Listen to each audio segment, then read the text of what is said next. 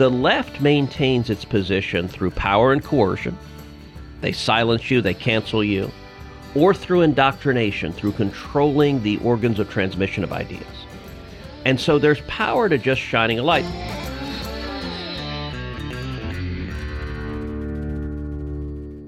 Welcome back to the Kevin Roberts Show. I love every guest. That is really true. This guest I really love because I've been able to vote for him multiple times, as he has been in the U.S. Senate from the great state of Texas. He's one of my good friends. Truly, I say this with all sincerity, one of the most important conservative leaders of our generation, my friend, Senator Ted Cruz. Thanks for being here. Kevin, thanks for having me. It's great to be here. Always great to have you here. It's always great to have guests wearing boots. Look like Lucchese's. They are Lucchese's, and I will, if you want, I'll even show you the Senate seal on the front. Oh, man, showing me some leg. Which Senator. You will like, but you'll like the back better, which is the come and take it flag, indeed. Which I failed to get on camera. Sorry about that. But I can vouch for those of you who are watching. It's there. Nice boots, Lucchese's as well. Really the only boots to wear. All of that. But by the way, these featured in a Senate hearing. Oh, really? So we had the FBI testify before the Senate Judiciary Committee, and they put out a list of signs of extremism. And one of the signs of extremism was the come and take it flag. And I had some harsh words for the witness from the FBI, but I began my questioning by pulling off my boot and slamming it on the on the dais and saying, "I want to self-report right now." Yeah, it's glorious. It truly is stunning. It's a great flag. Maybe next time we have you on the show, we'll talk some Texas history. But it does remind me of a quick story, which I'll relate. Before we get into your new book, which is the purpose of having you here, and that is a friend of mine, Jessica Anderson, who used to run Heritage Action. Sure. You know Jessica, now running Sentinel Action Fund, said, Kevin, I was behind you as you were driving through Capitol Hill to Heritage. I said, how did you know that? She said, well, there was this black diesel truck, bigger than it should be, in Washington, D.C., driving not aggressively, but clearly out of frustration behind a slow driver. And it was one of those yellow Virginia plates with the come and take it license plate. And I knew it was you. And I said, well, I've self-identified as a domestic terrorist. I will tell you, a few years ago, my body man at the time was from Louisiana, and he had a big 4x4 truck that he drove me around in. And Heidi and I went to, oddly enough, the Shakespeare Theater Gala, which was a black tie event. We went with Glenn Youngkin before he was governor. Yeah. Glenn and Suzanne have been friends a long time. And so coming out of the event, he pulls up, and I'm in a tux, and Heidi's in a long formal ball gown, and this thing is high. Yeah. And she's got a tight dress. She can't possibly climb into it. So I basically had to pick her up and kind of toss her in the truck. But I have to say, it was really quite beautiful seeing like a bunch of Washington lobbyists looking in horror at this giant, it was a Louisiana truck just parked right out front. Oh, it's glorious. Yeah. It's glorious. I love going to banquets or galas here, parking my truck. My wife and I wait for the valet to bring it around, and you can hear the diesel coming. And if there are friends out there that say, Roberts, your vehicle's here. It actually, in an interesting and fitting way, is related to your book, Unwoke, How to Defeat Cultural Marxism in America. Because driving big trucks is one way we can defeat cultural Amen. Marxism in America. But I really do say this with all sincerity. I just finished the book just minutes ago before coming down here to see you in the studio. It's excellent. Thank you. Yeah, and I mean, you don't need me to feed your ego, but it is really excellent. Look, I had fun writing it. I can tell. This is the fourth book I've written, and I've really enjoyed all four of them. And this one, look, you and I both know, and your viewers and listeners know, what's happening in this country right now. This is not normal. This is not okay. Our country is really screwed up right now. And what the book endeavors to do is explain how and why the radical left took over every major institution in America. And it really is systemic. And so, as you know, every chapter of the book addresses a different institution. So it starts off with universities. And I think universities, sadly, are where this all started. I refer to universities as the Wuhan lab of the woke virus. And it started there, but then it spread to every other institutions. And so each chapter, it goes from universities to K through 12 education, to journalism, to government, to big business, to big tech. to entertainment, and that includes movies, TV, music, sports, to science. And then the last chapter focuses on China, because I see China as a nexus that is intertwined with every one of these. And what the book endeavors to do is explain, number one, how it is that each of these institutions became captured, but then even more importantly, to lay out a positive, proactive battle plan for how we take them back. Because I think if we don't take them back, our country's lost. Well, and I often say that in conversations about the work that Heritage does, and you and I have talked about this over the years, that yes, of course, what we do in public policy is important. What we do on the Hill, what we do in state legislatures, some of the legal scholarship we do, of course, is vital. But to me, in my 2 years here, the most important thing we do, and that we have done in 50 years, is help to revitalize, I hope, America's institutions. Yeah. And because, in other words, and I think you more than anyone else can appreciate this, not just being a member of the Senate, but also because you pay attention to so many of those institutions, what we're doing in politics and policy means a lot less. In other words, it'd be a lot less successful if we aren't able to repair these diseased institutions. And your chapter on universities, having been a college president, having survived a graduate program at the University of Texas, which we've joked about too, is really spot on. And I think a couple of the stories, one of them being the speech you gave at UC Berkeley when you were Solicitor General of Texas, was really telling, right? Well, so that was back, I think it was 2007. And I was asked to give the commencement speech at Berkeley at their School of Government. And I described the story where it was really a kind of random, the head of the School of Government decided that they had never had, or not, at least not in recent years, never had a Republican. And he decided to be a radical and invite a Republican, and his problem is he didn't know anybody. And so he ended up actually calling a professor at UT and saying, all right, you're in Texas, you've got to know Republicans. Like how do we find a Republican to come to Berkeley? And it so happened the year before I had given the commencement at UT at their School of Government. And so the professor said, well, look, the guy we had last year, he did an okay job. Why don't you call him? And so that's how I got the call. And I went and did it, and I described how at the time, I had protests, which in hindsight doesn't seem surprising, but then it was surprising at the time. I was not well known at all. I was not in elected office. I was the Solicitor General of Texas, so that's an appointed position. And it's the chief lawyer for the state in front of the U.S. Supreme Court and all the state and federal appellate courts. And in my commencement speech, I struggled with, all right, what do I talk about? And I ended up giving a speech on diversity, but intellectual diversity. And I stood up and I said, listen, number one, I began by praising Berkeley. I said, listen, Berkeley has a long tradition of passionate involvement in public policy and political life, and that's fantastic. And I urge the students, don't lose that. Don't allow the fire in your belly to change the world to dissipate. Don't just fade into middle-aged mediocrity where you're paying your mortgage and you give up on the desire to change the world. But what I also said is too many of us, we view those who disagree with us, we caricature them as either stupid or evil. And listen, are there stupid and evil people on the planet? Yes, but not that many. And what I urged the students, I said, listen, you need to be able to understand how someone of good morals, of good intellect, how your mother could take the issue you care most passionately about and come to 180 degrees the opposite conclusion. And I said, until you can understand that, you're never going to persuade anyone in life, in law, in politics, in business. And that's something we've lost. And one of the points I make, it used to be a part, when I was first elected to the Senate in 2012, it was a regular spring tradition that you'd sit down and you'd look at, all right, where do I want to give a commencement speech? And that was kind of a fun thing of, all right, let's go do. That's disappeared. Major universities no longer have Republicans give commencement speeches. Nobody does. It's not just me. There's no Republican senator. There's no Republican governor. They've just disappeared. It is only Democrats who are welcome on campus. And it's one of the many examples where when you and I were at school, look, schools were always left.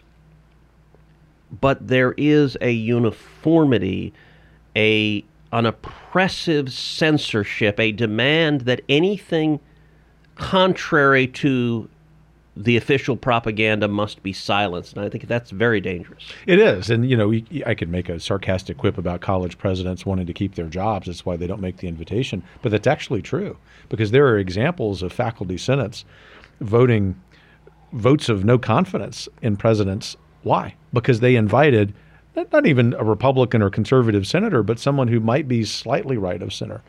Look, an example I talk about in the chapter on journalism is the New York Times. The editor of the editorial page of the New York Times lost his job. Why? Because he published one op-ed from a Republican senator, Tom Cotton. It happened to be an op-ed I didn't particularly agree with, but he, and by the way, James Bennett is a knee-jerk liberal whose brother is a Democrat senator from Colorado. Like, nobody on the planet believed that Bennett agreed with the op-ed. But it was during the Black Lives Matter and Antifa riots, and Cotton argued for calling up the military and sending the military to put the riots down. And Bennett made the decision to publish it, to acknowledge that was a viewpoint that some people believed. And the woke 20-somethings at the paper rose up and they terminated him because of it. So you talk, and I have a lot of examples of that I discuss in the book, where it is orthodoxy and obedience that is maintained through force and oppression. That's exactly what it is. And you recount how it is that newsrooms came to be co-opted by the Gramscian notion of the leftist march through the institutions. And you and I can spend the time we have talking about all the examples of oppression, but the audience knows them well. Yeah. What I really liked about the chapter is your hopefulness at the end, that like other institutions, you and I think hopefully most of the audience would agree that we can reclaim them, but it can't be with some any level of passivity.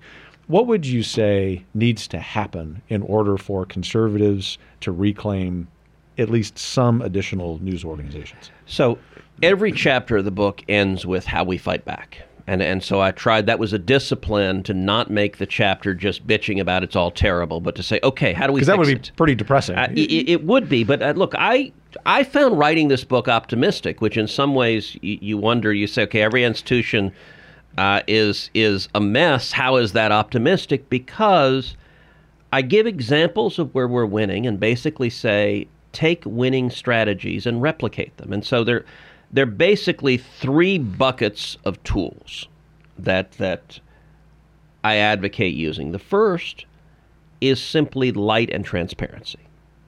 And look, the ideas of the radical left, of the cultural Marxists, they're wildly unpopular. No rational person supports abolishing the police. No reasonable person supports open borders and the chaos at our southern border. No rational person celebrates the atrocities of Hamas terrorists. It is only radical leftists. And by the way, all rational people know what a woman is. That is not a trick question among normal people.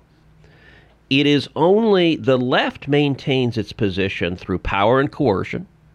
They silence you, they cancel you, or through indoctrination, through controlling the organs of transmission of ideas.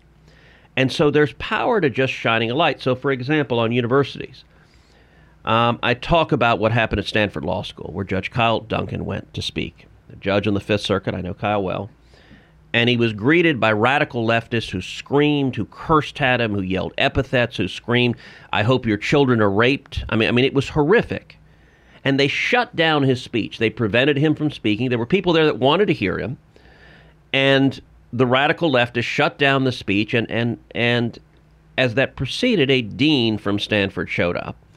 And the judge, I think somewhat naively, believed, oh, good, the dean will enforce their free speech policy and let me complete my speech. Completely wrong. As you know, the dean was the diversity, equity, and inclusion dean, and she gave this bizarre written-out speech that she had prepared, siding with the mob. And the phrase she uses over and over again is the juice worth the squeeze? And she explains that whatever words he was going to say, that they represented physical violence to the woke students in the room. Now, here's where truth and transparency and sunlight matters. In response to this, I did two things. Number one, I wrote to the president of Stanford and the dean of the law school, calling on the dean to be fired and for there to be real repercussions. You know what they did? Shockingly, they fired the dean. It was shocking. They initially suspended her without pay, and then they terminated her. But secondly, and I think this piece was more important, I wrote a letter to the Texas State Bar.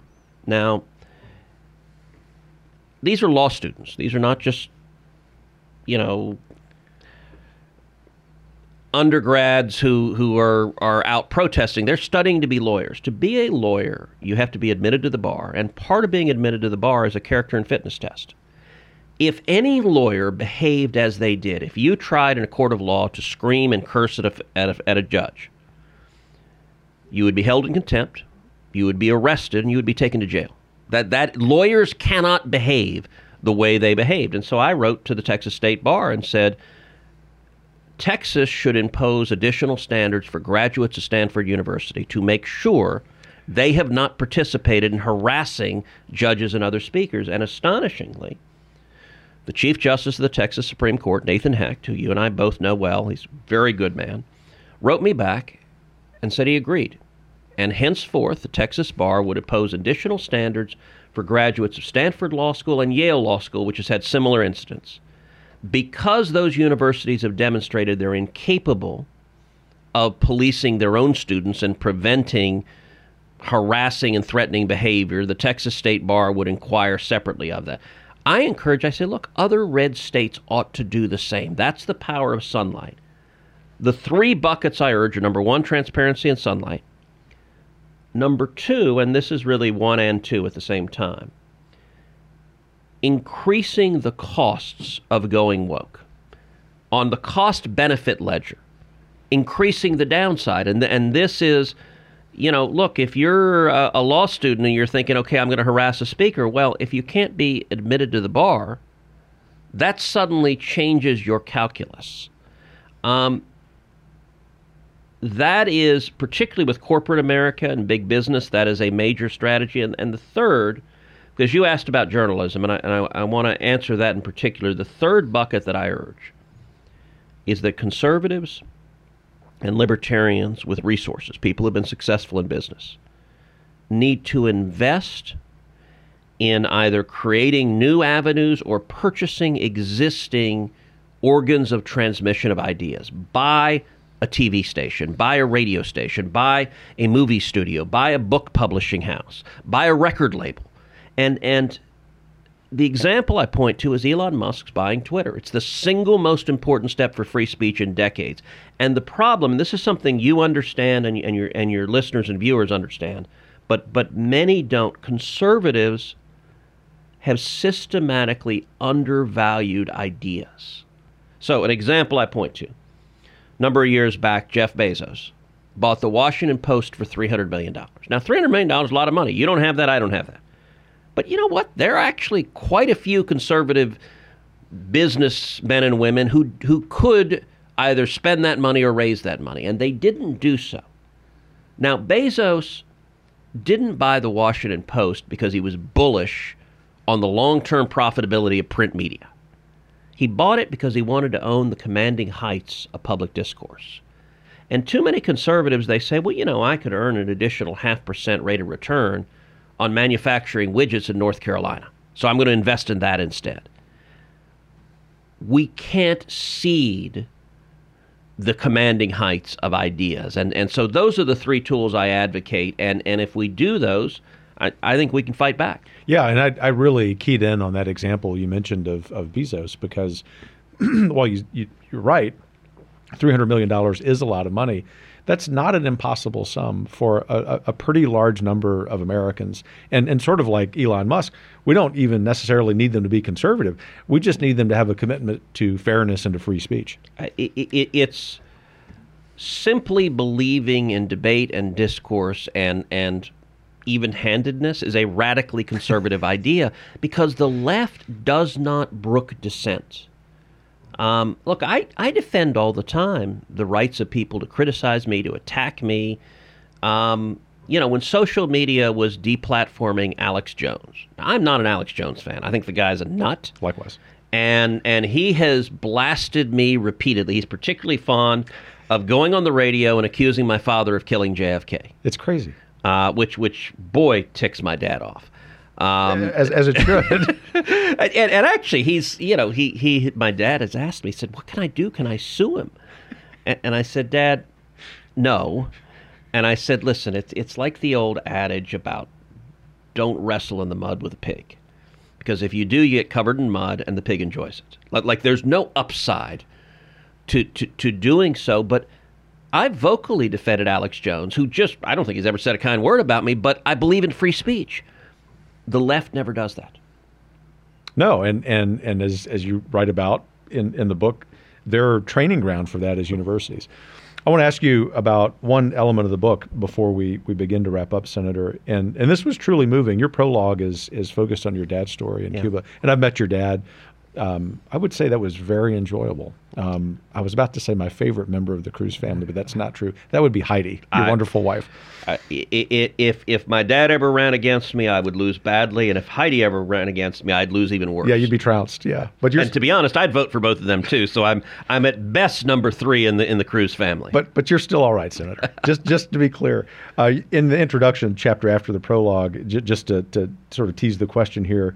You write, my father admitted he was wrong after spending his early years devoted to a cause that he did not fully understand, which was the Castro Revolution.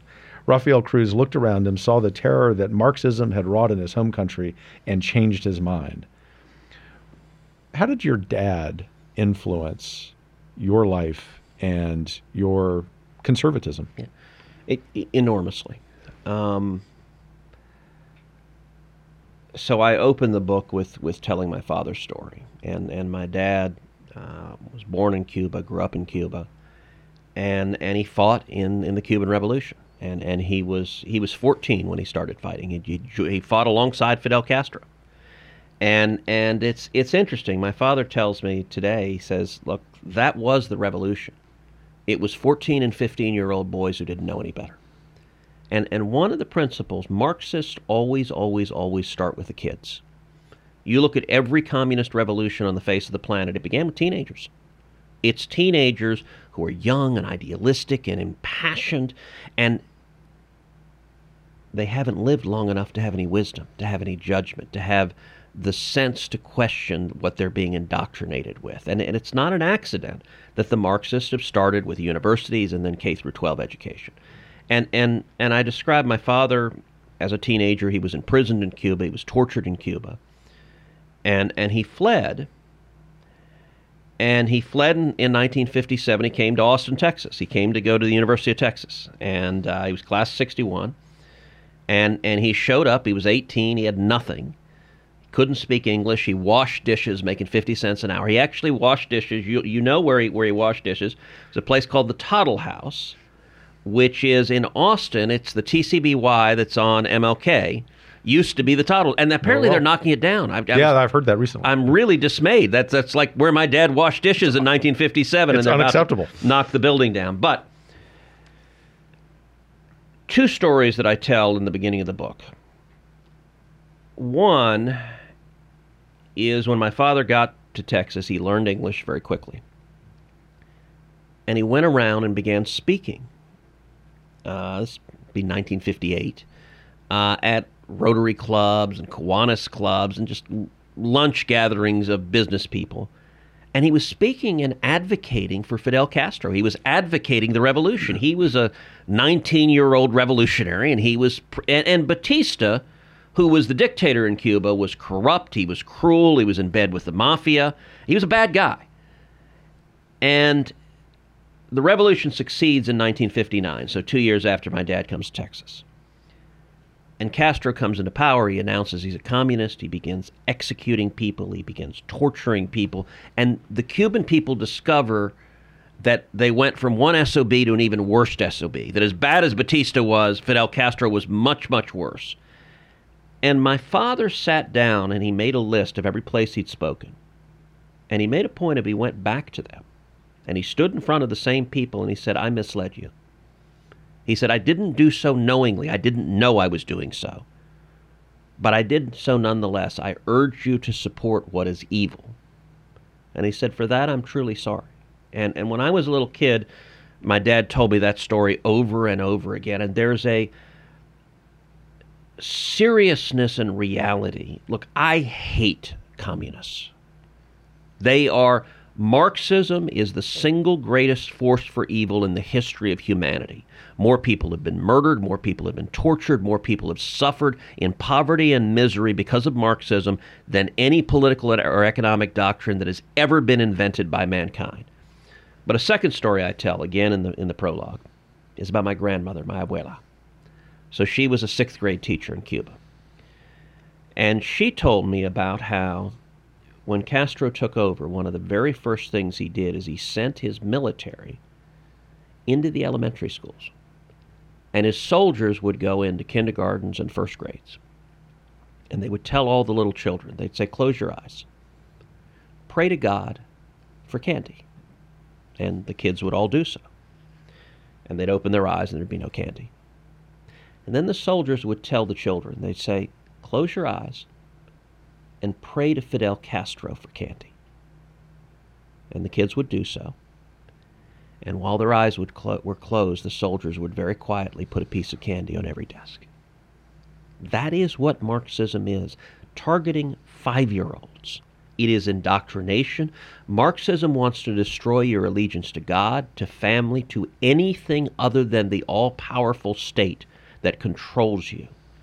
And I think it is truly a blessing to be the child of someone who fled oppression, because it makes you appreciate the urgency. If we don't take these institutions back, if we don't fight to save our country, we can lose freedom here. Great nations rise and fall. It's not guaranteed that America will survive. I believe we will, but we will because you and I and your viewers and people who love freedom stand up and act and fight to preserve it. And you clearly, as a closing comment, maybe quick question, have faith that our fellow Americans understand that urgency, that even though they may be a little discouraged at times, with good reason, it's okay as long as we channel that discouragement into real action, not just in policy and politics, but perhaps most importantly, even you would argue, based on this book, fighting for our institutions. Absolutely, yes. Look, institutions are enormously... By the way, if I could have just one institution back, I'd have entertainment.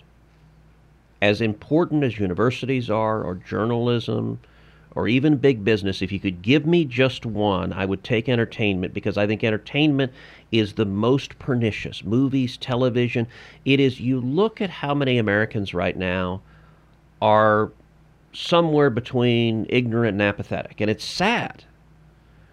And part of it is because Hollywood, because TV, because music brainwashes them to not worry about what matters, to be the opiate of the masses. And it is powerful, the influence of culture. It's why I really focus on, look, ideas matter, and particularly ideas that are subtly transmitted. And listen, you've devoted your life to fighting in the arena of ideas. You understand heritage exists to fight in the arena of ideas. TPPF, where you came from before, exists to fight in the arena of ideas. It is incredibly important. I'll tell you, the reason I wrote this book is to fight in the arena of ideas. The reason I do a podcast 3 days a week, and it takes a lot of time, as you know, Verdict with Ted Cruz, I do that podcast to fight in the arena of ideas.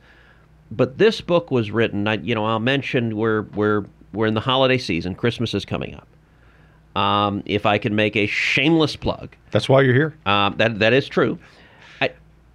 This book, let me encourage you, go online, go to Amazon or Barnes & Noble or Books A Million or wherever you want, and buy the book. And don't just buy one copy, because it makes, I think, a great Christmas gift. Buy it for your best friend. Buy it for your crazy left-wing neighbor to try to knock some sense into him. Or even better, buy it for your kids or buy it for your grandkids. Because this book is designed to, number one, help inform people and educate them, but number two, to give real practical steps that you can do to fight to take these institutions back. And it's also written, I hope and think, in a way that it's not a dry, abstract academic book. It's fun. It's filled with stories. The way I like to write books, I tell stories. And you know why I tell stories? Because that's how the human brain operates. Think about your memories. So you have a few sort of facts that are stored, your times tables, 1492 and 1776. You have a couple of sort of facts that are memorized, but I would venture to say north of 90% of what is stored in your brain are stories. Your memories are all stories. It's the way we interact as human beings. And so I think stories are powerful because they fight in the arena of how our brain internalizes and stores ideas. I will second two things you just said. First, the importance of stories. And I think as conservatives especially, we need to really lean into being storytellers. And I was going to say this even if you didn't. We don't have anyone on this show with a book whose book I've not read and whose book I'm not willing to buy myself and encourage people to do that. And that's, I was kind of picking on you, but that's why you're here. But you're here to promote ideas, and the book is really good. But let me close by saying thank you for the book, and thank you for your friendship. Thank you for being a great leader of this country, Senator Ted Cruz. Thank you, Kevin. Folks, get out and buy the book. Read it. As the senator said, buy multiple copies. I've got no skin in that game other than wanting to do what you want to do, which is to retake this great republic. Thanks for being part of this show. I'm glad that you were part of this, and I'm sure you enjoyed the conversation. Take care. We will win.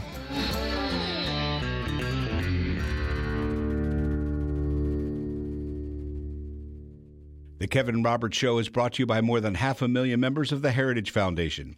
The producer is Philip Reynolds. Sound design by Lauren Evans, Mark Guiney, and Tim Kennedy. For more information and to subscribe, please visit heritage.org.